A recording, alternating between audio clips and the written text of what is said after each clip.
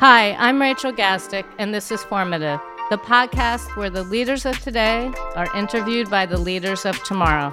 Our guest today is Haitian-American novelist, short story writer, and teacher Edwidge Danticat, whose formidable resume includes an MFA in creative writing from Brown University, 2 Story Prize awards, a MacArthur Fellows Genius Grant, the Langston Hughes Medal, and honorary degrees from Smith, Yale, and the University of the West Indies.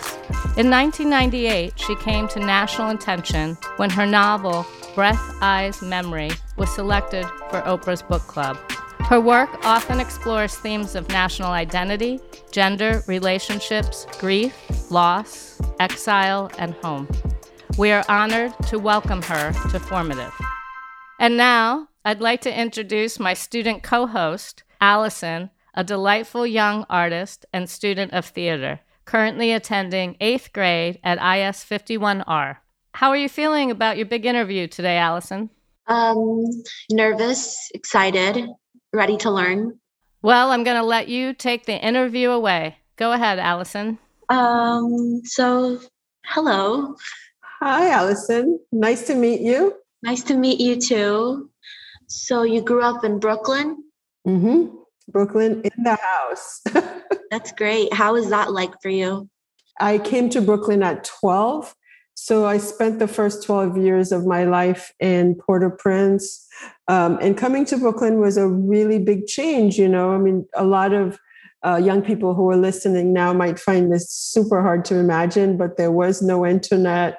There were no cell phones. There were really no computers as we know them. So I didn't really have a sense of what Brooklyn was like as someone who's 12 now, coming from most countries in the world will have some idea of what they're coming to. All I knew was that Brooklyn was this cold place where it snowed sometimes, where my parents lived, because I was living with my aunt and uncle in Haiti while my parents were working in New York. So it was a really, really big change. First of all, the weather, the climate, but I had been apart from my parents for about 8 years, and I had 2 siblings that I'd only met once when my parents came to Haiti.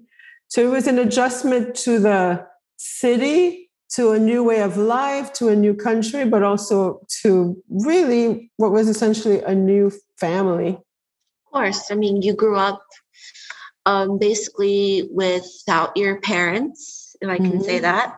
Mm-hmm. And, you know, being with them for the first time could definitely be difficult for a 12-year-old, especially new environment, new people, new things to learn. At the time when you were moving, the transfer, did you write any literature to kind of pass the time?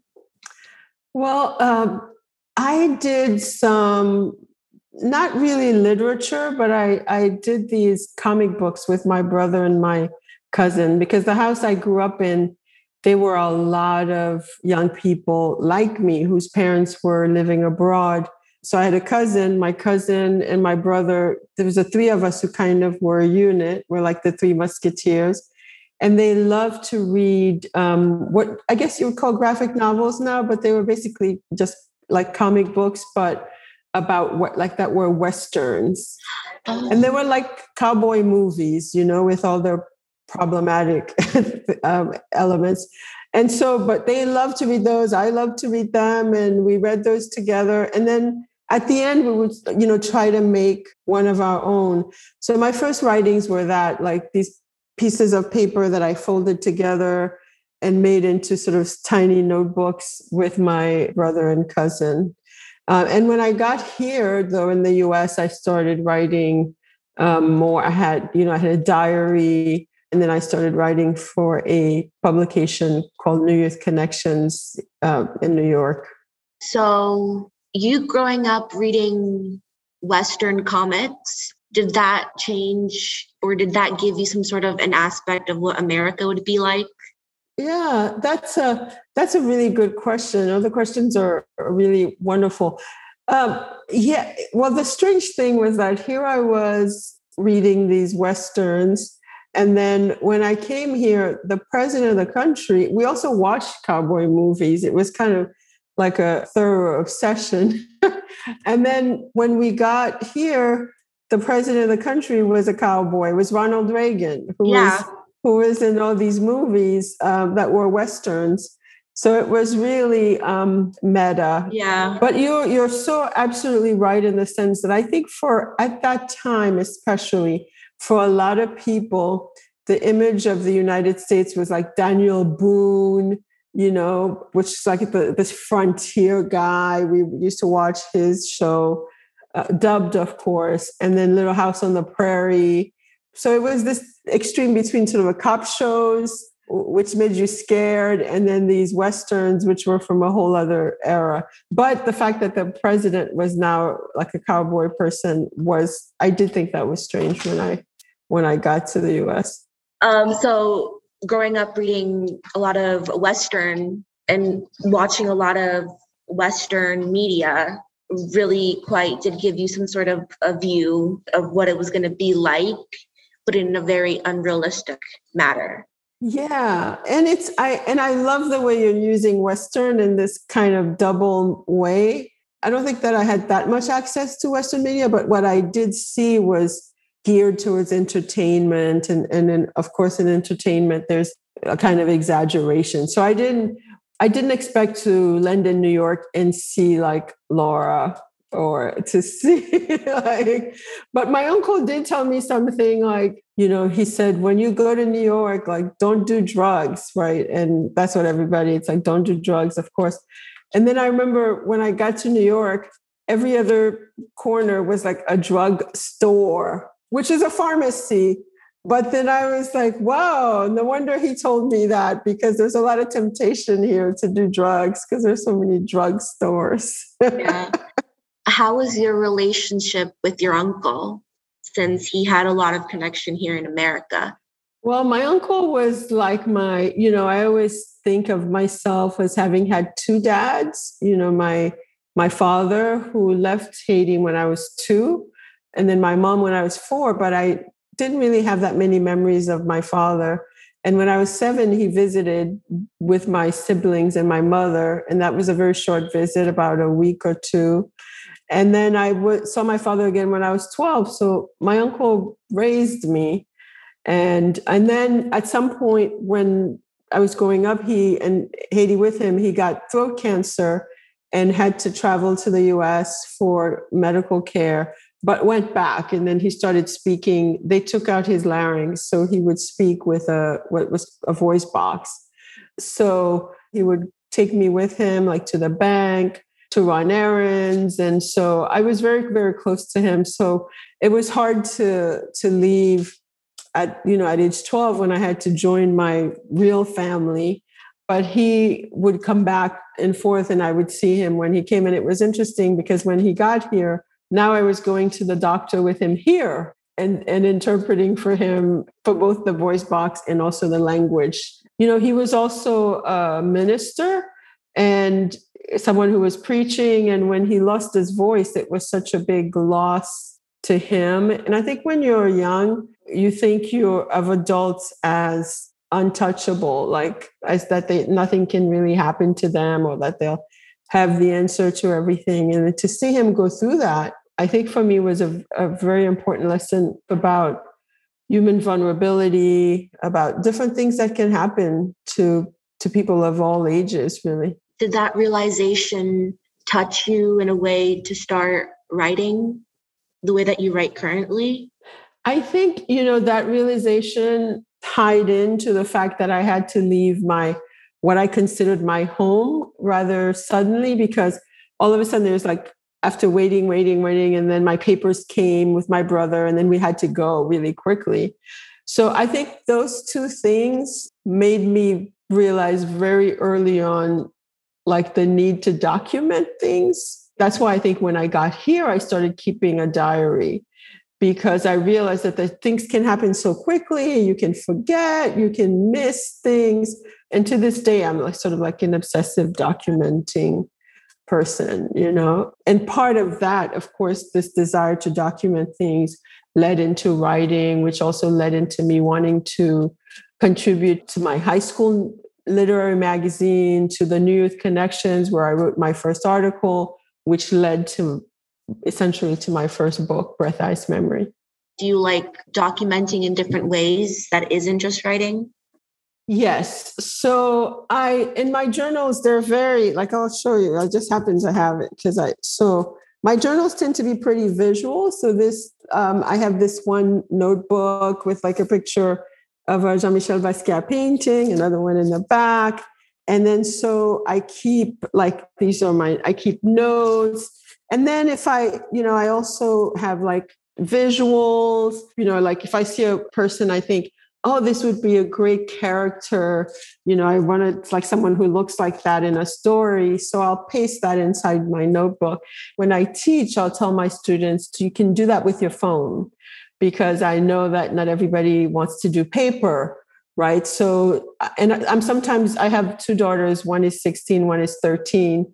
And for example, during the pandemic, I told them, I said, you have to keep journals, and because you want to remember this. And they're like, oh, everything is going to be on Instagram. That's going to be the archive. Like that's like that was their perspective. So then I said, so because of them, with that sort of reliance on digital media. So sometimes I'm driving with them and we'll see a cloud that looks like a baby for like 1 second. And so we document that with the phone, or if you have notes, because the phone is the one thing everybody has all the time. So if you're not a journaling type of person, I document things with my phone too. So I think that's another sort of realistic way. If you're a visual artist, if you're a writer, that could be one way to capture something that might evoke something bigger later on. And then sometimes people think a journal is a diary, like you have to write Dear Diary every single day. For me, it's just like a place to, sometimes you scribble one note, sometimes you scribble a line. And for some people, that's just easier to do on their phone. Yeah, I feel like when you're using your phone as a way to document like pictures and videos and clips, and you could do all of that because it's very, it's very there. You could use it anytime that you feel like you want to record something or remember a moment. But the novelty of writing in a journal, I feel like, is uncomparable to taking a picture, even though photographs are still very, very useful and very visual. But I feel like definitely, like you said, journaling is still very important. Oh, yeah, I absolutely agree. I love going back to my journals in like a year or 2 years and seeing kind of like, what was I thinking? Because I feel like, we're renewing ourselves every day. We're like a different, especially like this past couple of years where we've all been going through this pandemic, and all of us have grown in ways that we are gradually realizing. So that's why I was telling my girls also to keep that journal. I said, when you're that grandma who's endlessly washing your hand, you might want to have something to show why you're this person now. Yeah. Especially now, since I'm young, it's kind of just like a fear of not remembering what happened. And so it kind of lets the soul rest and being like, oh, this used to be me. And I've grown so much from that I can be proud of, I guess, where I am now. Letting your soul rest. Yeah, that would be a great title. So most of your literature and your books are about diaspora. Explain that to me. How does diaspora connect with you? So being in diaspora means you're outside of your original homeland. I'm a member of, I guess, double diasporas. So the larger diaspora that I'm part of is the African diaspora, and that, our ancestors came from the continent of Africa to different parts of the world, Brazil, Latin America, the Caribbean. And then that diaspora, the African diaspora, was split along, languages, and also because different groups were taken from Africa to different places. So you'll have, people in the African diaspora, Black people in Brazil who speak Portuguese. You have people in the French-speaking diaspora who speak French or Creole, and people in the English-speaking in Jamaica and who speak English. And then the Haitian diaspora, which is a more recent diaspora led by immigration, which actually started in the United States very early because Haiti won its independence from France in 1804. And after that, Haitians have always then were able to travel to different places, join different causes, because the leaders of Haiti at that time really wanted other places where people were enslaved to be free. And everybody who was enslaved who came to Haiti became free instantly, was granted sanctuary. Because of immigration and migration, most immigrant communities have a diaspora, and that diaspora is very important in the sense that a lot of people in the country of origin count on the money sent back.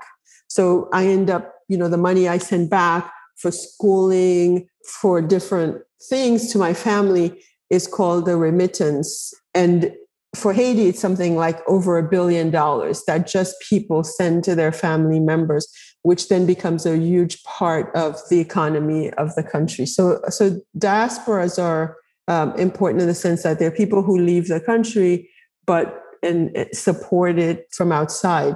And for a lot of people, it becomes like when you go back, you belong, but you don't belong, then they'll call you in Haiti, they'll call you diaspora, which is the Creole word for diaspora. Wow. So do you feel like you grew up more in an environment of a Haitian environment, or did you grow up more of in an Americanized environment since you came here at kind of a middle age of development?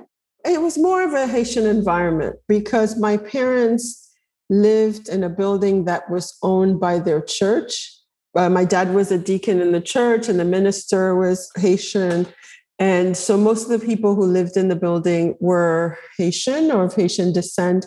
And then the community around the neighborhood, East Flatbush, was very Caribbean. At school was more of a mix of African-American, Puerto Rican, Haitian, Jamaican, English-speaking, Bahamian, English-speaking Caribbean. But day-to-day life for us was very Haitian. And it's on Sundays, we would take turns going to different people's homes for friends of my parents for Sunday dinner. The community that I came into was very, very Haitian. So you grew up in an environment where you felt really comfortable and didn't feel much out of place? I felt out of place out of my cocoon, right? Because when I came in the 1980s, it was this time where people were just starting to talk about HIV and AIDS. And when they talked about that, they would say, these are the groups of people who are at high risk or who have HIV and AIDS. And it was homosexuals, hemophiliac, heroin addicts, and Haitians. And Haitians were the only people who were identified by nationality. So when I was in school, the kids would call us, they would say we had bad blood. They would call us names. They would hit us because it was kind of like, if you think of, for your generation, if you think of the early days of COVID, where people didn't really know, and then they thought that you could walk out in the air, like if you went for a walk, you could get it. I mean, it was, people didn't know. So for example, at that time, the Haitian kids at my middle school, the junior high school, weren't allowed to go on a school trip that they were having because they didn't know how you get it. So I didn't feel super welcomed initially. So I think our parents did a lot to try to give us other nurturing structures through church, through these gatherings, so that almost as if to fuel us up with love to go face all that hate in school. But it's not like now, where now you can't really, it's like whatever hate at school comes home with you, sadly. Like I said, again, I have teenagers, I know. Back in the day, you could just endure. If you made it home, you ran from the people chasing you. You made it home, you were okay. And then the next day you faced it, but at least you had a break from it. Since you grew up in a religious environment, how did you feel about homosexuals at that time? Or how were they presented to you since you were classified with them? Homophobia was not even a thing in my family. I mean, it was never brought up in that sense. And what you would see in the media was also how badly people who were, in the age of AIDS, how badly people were treated if they had AIDS, whether they were Haitians, homosexuals. But homosexuals took the brunt of it because people then started using that to mistreat them. People only started showing sympathy for AIDS when they were very cute little like children who got it through blood transfusion. So we had actually protests against the FDA about the ban for people who are Haitian. So people were just very vocal about find us the solution to a very serious problem, as opposed to stigmatize the individual groups, whether they were homosexuals, whether they were Haitians, whether they were hemophiliacs. I think at some point we, even like in my house, we started saying we're all people living with AIDS. During that time, you said you were protesting for AIDS. Did you ever get racially attacked as well? No, because I lived in a, like I said, a very predominantly Caribbean and Black community. And it's not that there wasn't racism, the fact that we dealt a lot with, one of the reasons that I think Haitians were mistreated when, in regards to HIV was racism. And then that carried over to immigration, because at the same time, Haitians were also being kept at Guantanamo before it was before it was what it is now, which is sort of a detention center for people they accuse of terrorism. So that was tried on people who were Haitian. So, I wasn't called bad names, but that was happening to the group that I belonged to. So through all of the experiences that you've been through and all of the, I guess you could call it, injustices, how did that get you to the point that you are today? How did that affect your writing? Well, I think it goes back to what we mentioned about documenting. So the first thing that I ended up writing for this newspaper that I joined when I was 14, called New Youth Connections, was about my first day in the United States, was about arriving in the United States. And part of it was driven by the whole, like the teasing of kids who were saying, they would say things like, you have Asian body odor, that we are, that, the whole thing with the bad blood and so forth. So for me, like I wanted at that point to write, I guess what we would call now a counter narrative, to try to just like to have another thing on record about who I am or who we are, right? And so that really was how it started. And I realized a lot of the other writers for that magazine, for that New Youth Connection at the time, they had the same experiences, but they had similar goals. So many of them were in foster care, and they wanted to write about what it was like in foster care. They wanted to share what that was like, because there were also misconceptions about kids who were in foster care. And then from writing those first articles, I realized, I want to write a novel. Like I want to write longer stories. Like I want to find a girl my age, not my whole life, but put that through and then see that story to the other side. So I think bad experiences are often at the core of fiction, but a literature. And the benefit of that is that at the end of the book, there's a resolution. It's not always happy. Sometimes it is. So I think that's also something I found that even now that I find that when I'm going through something difficult, it helps me to kind of see an idea through, see a story through, go from beginning to end. That's one of the things that's brought me from that, so that girl to the person writing today. Toni Morrison has this quote. I say, if there's a story you want to read, you write it. Writing for me is a way of better understanding my own experience. So writing is also healing. And I think that's why I recommend the journal. I think it's therapeutic. It's very healing. Totally.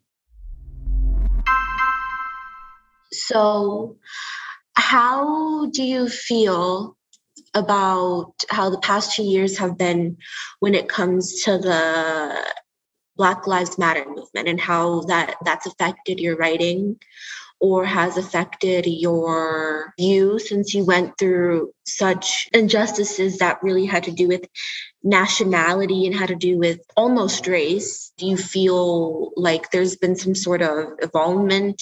Do you feel like there's been some sort of new point of view? How does that make you feel? Well, I mean, I think the past 2 years have or should have led to so much evolution for a lot of people, right? There's the COVID pandemic. It's reminded me a lot of how fragile life is. And the second thing, to have also seen the social justice protests that same summer with the death of George Floyd, Ahmaud Arbery, Breonna Taylor.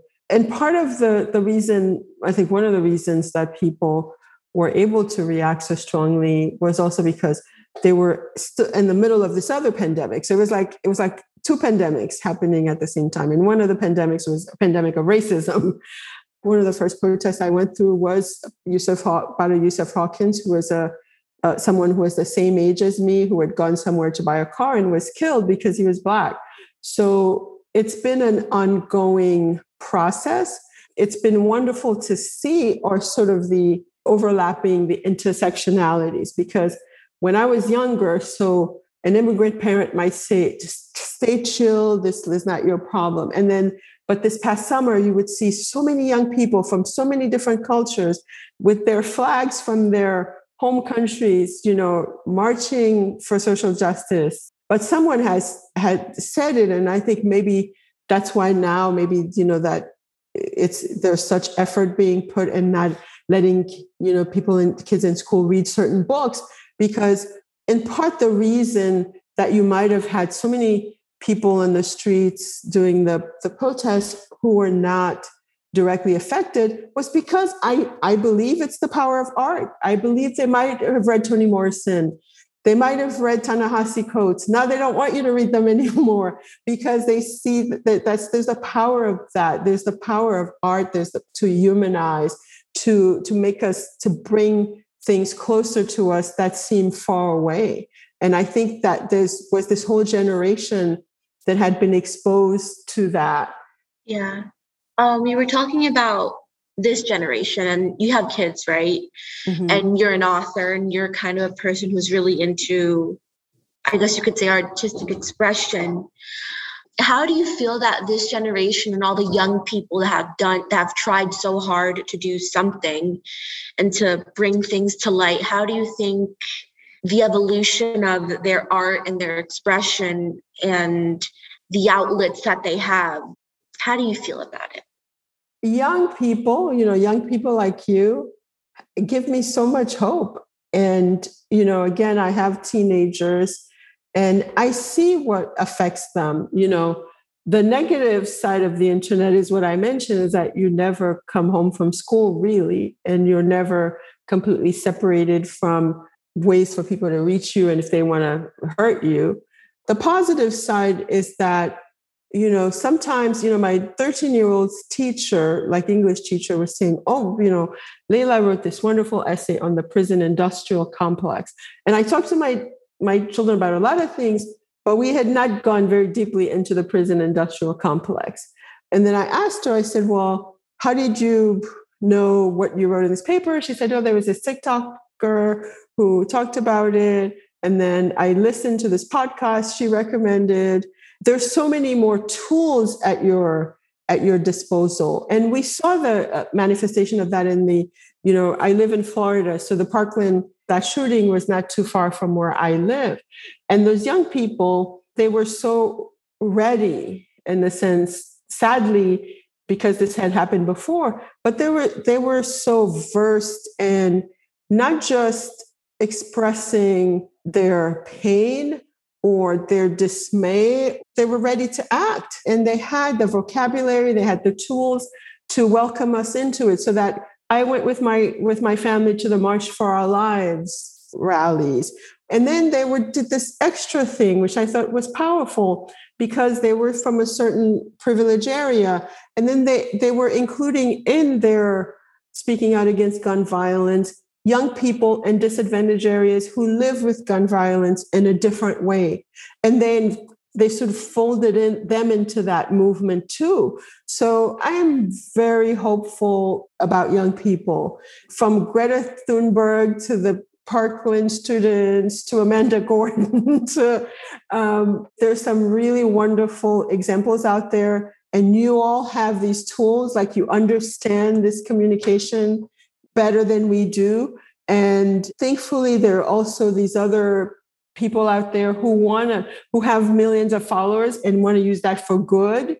So I'm super hopeful for the youth, because we made a mess of it all, and we're leaving you a really difficult situation. But you have tools the rest of us, I'm 53, that we didn't have. Yeah, I couldn't agree more. And today I think Alyson really demonstrated how remarkable and thoughtful our young people are. This was wonderful. And Alyson was amazing. She really was. And I hate to take the conversation out of her capable hands, but I do have one last question that we ask all of our guests. If you could go back in time and give advice to yourself when you were Alyson's age, what would that advice be? Oh, that's a wonderful question. I would say it's going to get better.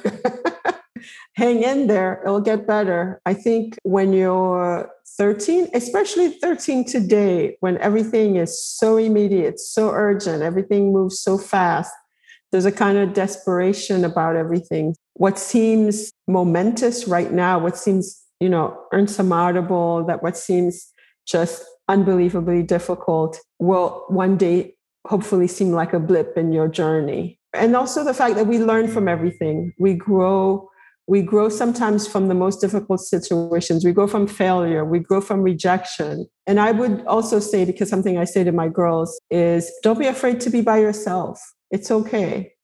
You're, as Toni Morrison said, you're enough. I mean, I think one of the great skills that young people have lost is the ability to be alone, because there will be times when you will be all you've got. I think it's important to enjoy being with yourself.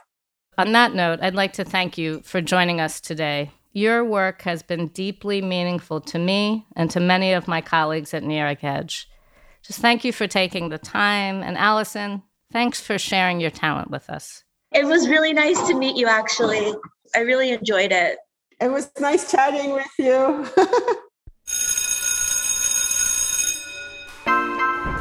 Thanks for listening to Formative. I'm your host, Rachel Gazdick, CEO of New York Edge. My co-host today was Alyson from IS 51R Edwin Markham School in Staten Island. She was assisted by Michael Roche. Our guest today was best-selling novelist Edwidge Danticat. The show is produced and story edited by Charlotte Moore Lambert. Post-production and original music by Garrett Tiedemann. Production manager Gabriella Montequin, and executive producer David Hoffman. Thanks to the whole team here at New York Edge for making this series possible. Never miss an episode of Formative by subscribing to the series at newyorkedge.org/formative or wherever you get your podcasts.